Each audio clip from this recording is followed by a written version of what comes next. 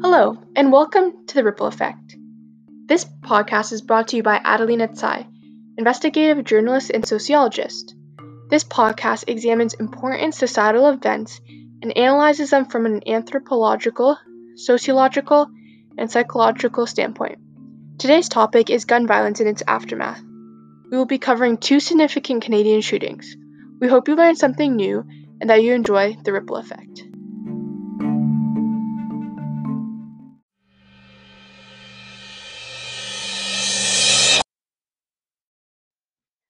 "31-year-old Alexander Bissonette is currently sitting in jail waiting for the day he can see the sun without steel bars obstructing his view. This day won't be long, at least for someone serving time for multiple counts of first-degree murder.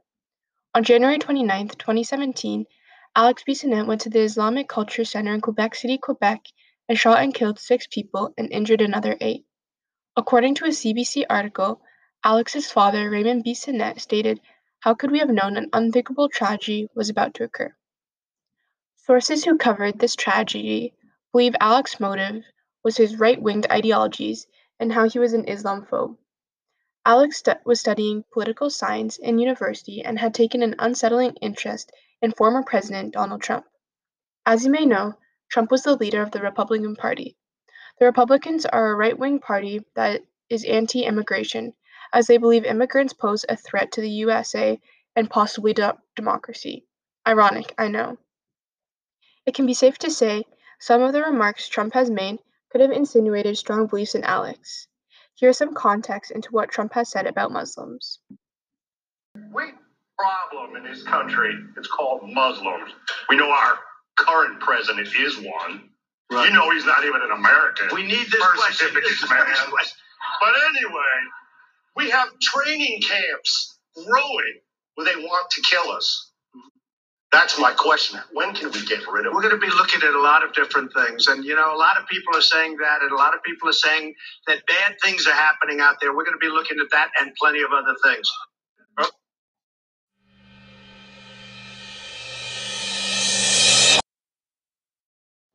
Now that we have a better understanding of the tragedy and motive, let's take a look at this from an anthropological and sociological standpoint. How has racism, specifically towards the Canadian Muslim population, increased in the past years, and how has society let this happen? This is the big question that we are going to uncover. So without further ado, let's dive in. According to the New York Times, Alex lost it when he found out the Canadian government would be accepting more immigrants. Canada, a country that prides itself on its inclusivity and acceptance of all cultures, took a hit when this tragic event happened. Leader of the Montreal-based Centre for the Prevention of Radicalization Leading to Violence, Herman de Paris Okomba, said, "Canada sees itself as a nation of immigrants, and people thought that such a thing was impossible here. Bissonnette's crime wasn't just against a community, it was against Canada's collective vision of itself. We are all wounded." When Alex was getting interviewed, he mentioned how he killed the Islamic terrorists, in quotation marks, to protect his loved ones. Another important remark was the fact that experts in the field of radicalization mentioned that the far right-wing believers residing in Quebec created a space where Alex could identify. In simpler terms, Alex isn't just that incredibly rare statistic out of a million. There is an actual growing group of believers in Quebec that all hold these borderline fascist ideologies. This point leads us to believe that over the past years, Islamophobia and extreme conservative beliefs have become more prevalent. To support this point, Herman de Paris Okomba noted that he has been dealing with an increased number of cases regarding youths in the province radicalized by the far right. In 2015, Mr. de Paris Okomba reported that he worked with 17 different youths who faced radicalization by extreme right-wing believers. Over the following years, these numbers have drastically increased. Just 2 years later, he was dealing with 126 cases, and 1 year later, that number was 154. He made a very interesting comment which explained how Alex most likely started believing in these ideologies. Youths here typically don't get radicalized because they feel discriminated against, since Canada is such an inclusive society. Rather, they get radicalized due to ideological convictions. They feel they must do something to prevent catastrophe. Herman Depars Okumba. This statement relates directly to Alex Bissonette.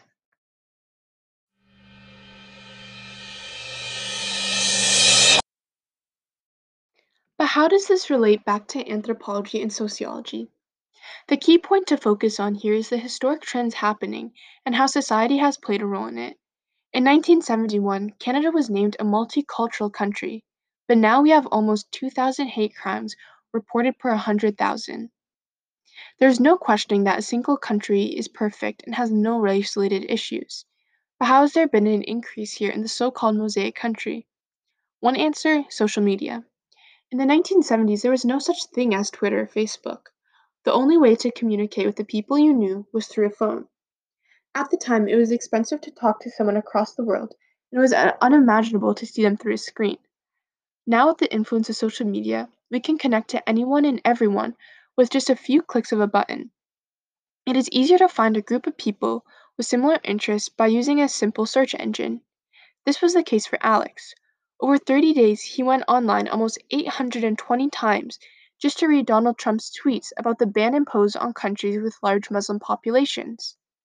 Furthermore, it was also uncovered that Alex was being an internet troll on sites that raised money for incoming Syrian refugees.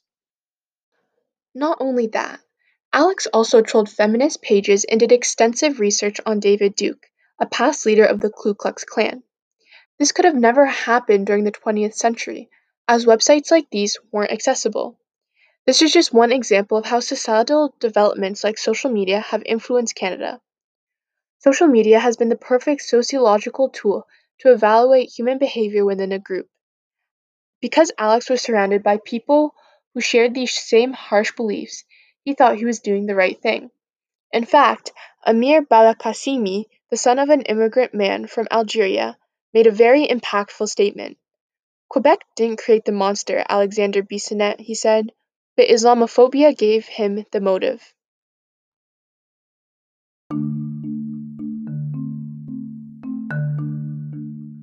These final remarks will wrap up our first case study. During this segment, we have learned who Alex Bissonette is and his motive as to why he killed 6 Muslims. We have discovered that there has been a growing population of extreme right-wing believers in Canada and that social media has created a place of community for them. We hope you enjoyed the first part of the ripple effect and that you are craving some more. Stay tuned for our second segment where we will be hearing from a special guest about mental illness.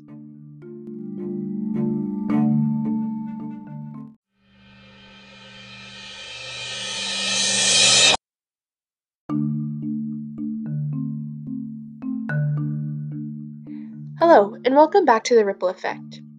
We have now progressed into our second segment. In this part of the podcast, we will be covering gun violence and its aftermath from a psychological standpoint. The security camera on Danforth Street in Toronto captured Faisal Hussien walking down the street. If one was watching at the time, they would first notice how he was hooded and dressed warmly for late July evening, rather than the gun he held tucked behind his leg. Although moments later, not only would the camera capture a better view of the gun, but the violent act that would now be known as the 2018 Toronto shooting. On July 22, 2018, Faisal Hussien killed 2 people, Juliana Kozes, age 10, and Reese Fallon, age 18. He has well injured another 13 people in Greektown, Toronto. This disturbing event shook the whole province, but there is something even more unsettling about it. To this day, investigators do not know the motive behind this brutal attack. Unlike the case we just covered, where we knew Alex Bissonnette's motive was his racial beliefs, there was no rhyme or reason to why this incident occurred. Although throughout the police reports and news coverages, there has been one consistent underlying theme: mental illness. In this segment of the podcast, we are going to uncover more about Faisal Hussein's mental health by speaking to a very special guest. To begin, I'd like to introduce our special guest, Astrid Tsai, psychotherapist at Thrive Counseling. Astrid graduated from Yorkville University with a master's degree in counseling psychology. She is well versed in different mental illnesses and treatments. That being said, let's begin.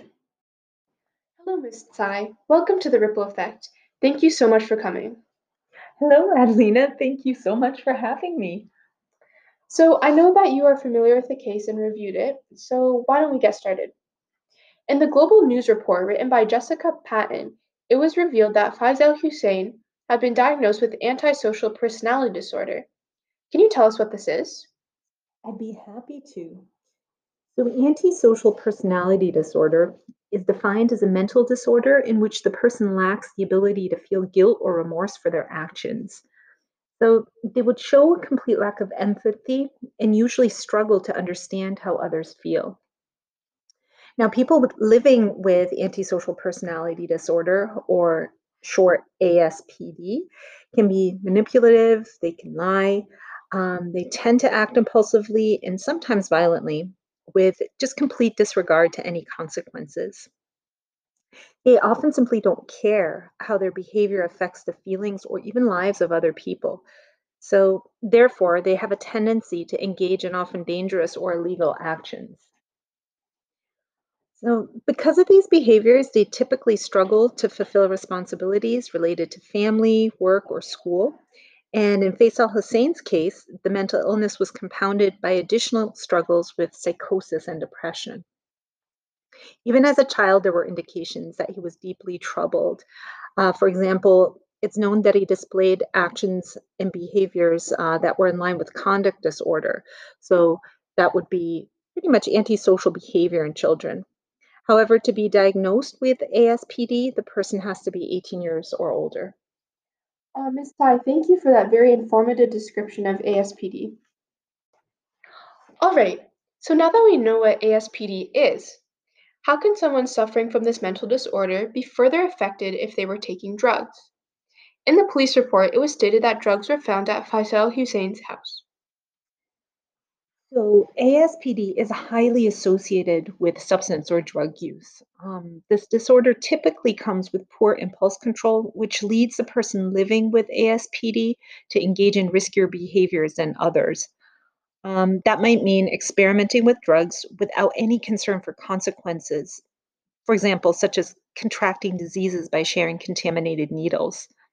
They may not worry about the harmful and dangerous effects drugs have on their bodies and that there are legal consequences for illicit drug use. Mhm. Also, people living with ASPD often completely deny that they are addicted to drugs.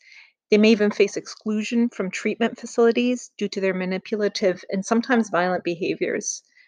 So, the negative toll drugs and alcohol take on their health increases over time, which places them at higher risk for permanent brain damage and other chronic health problems.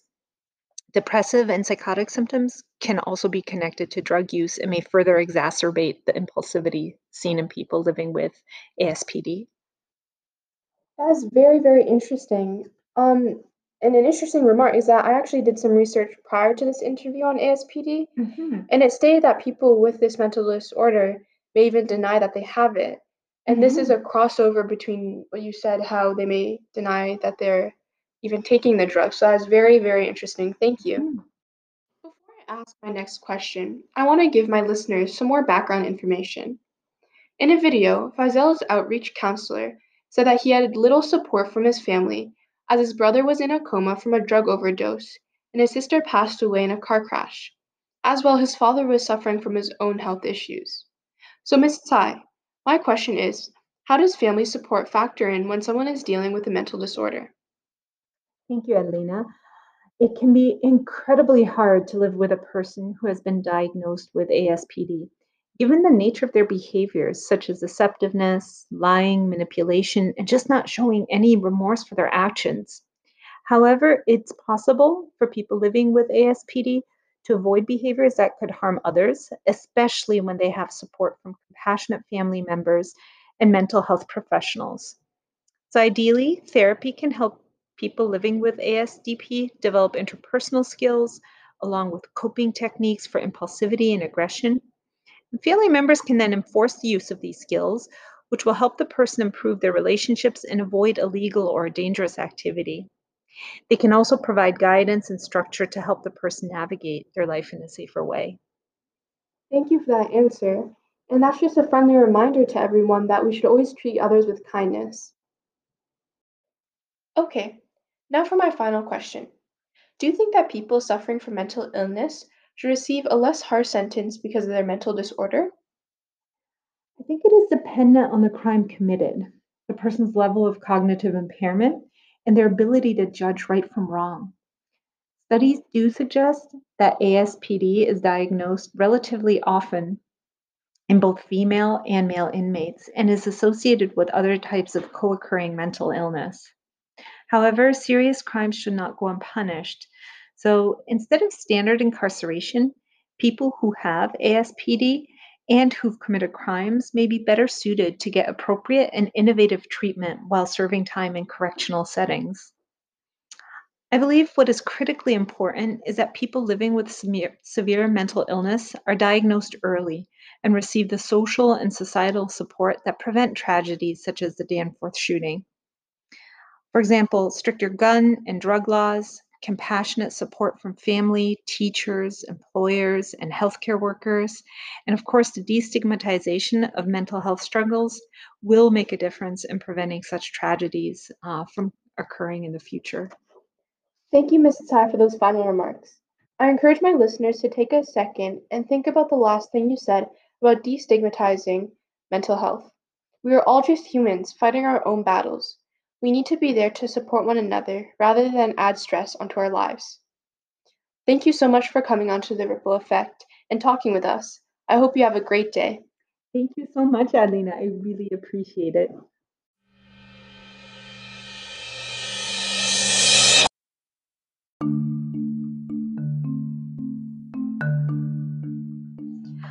I personally learned a lot of new content from our interview and hope you all did too.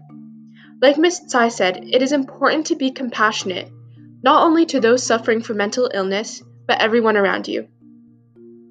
Thank you so much for tuning in. Have a great day, and we hope you join us again on The Ripple Effect.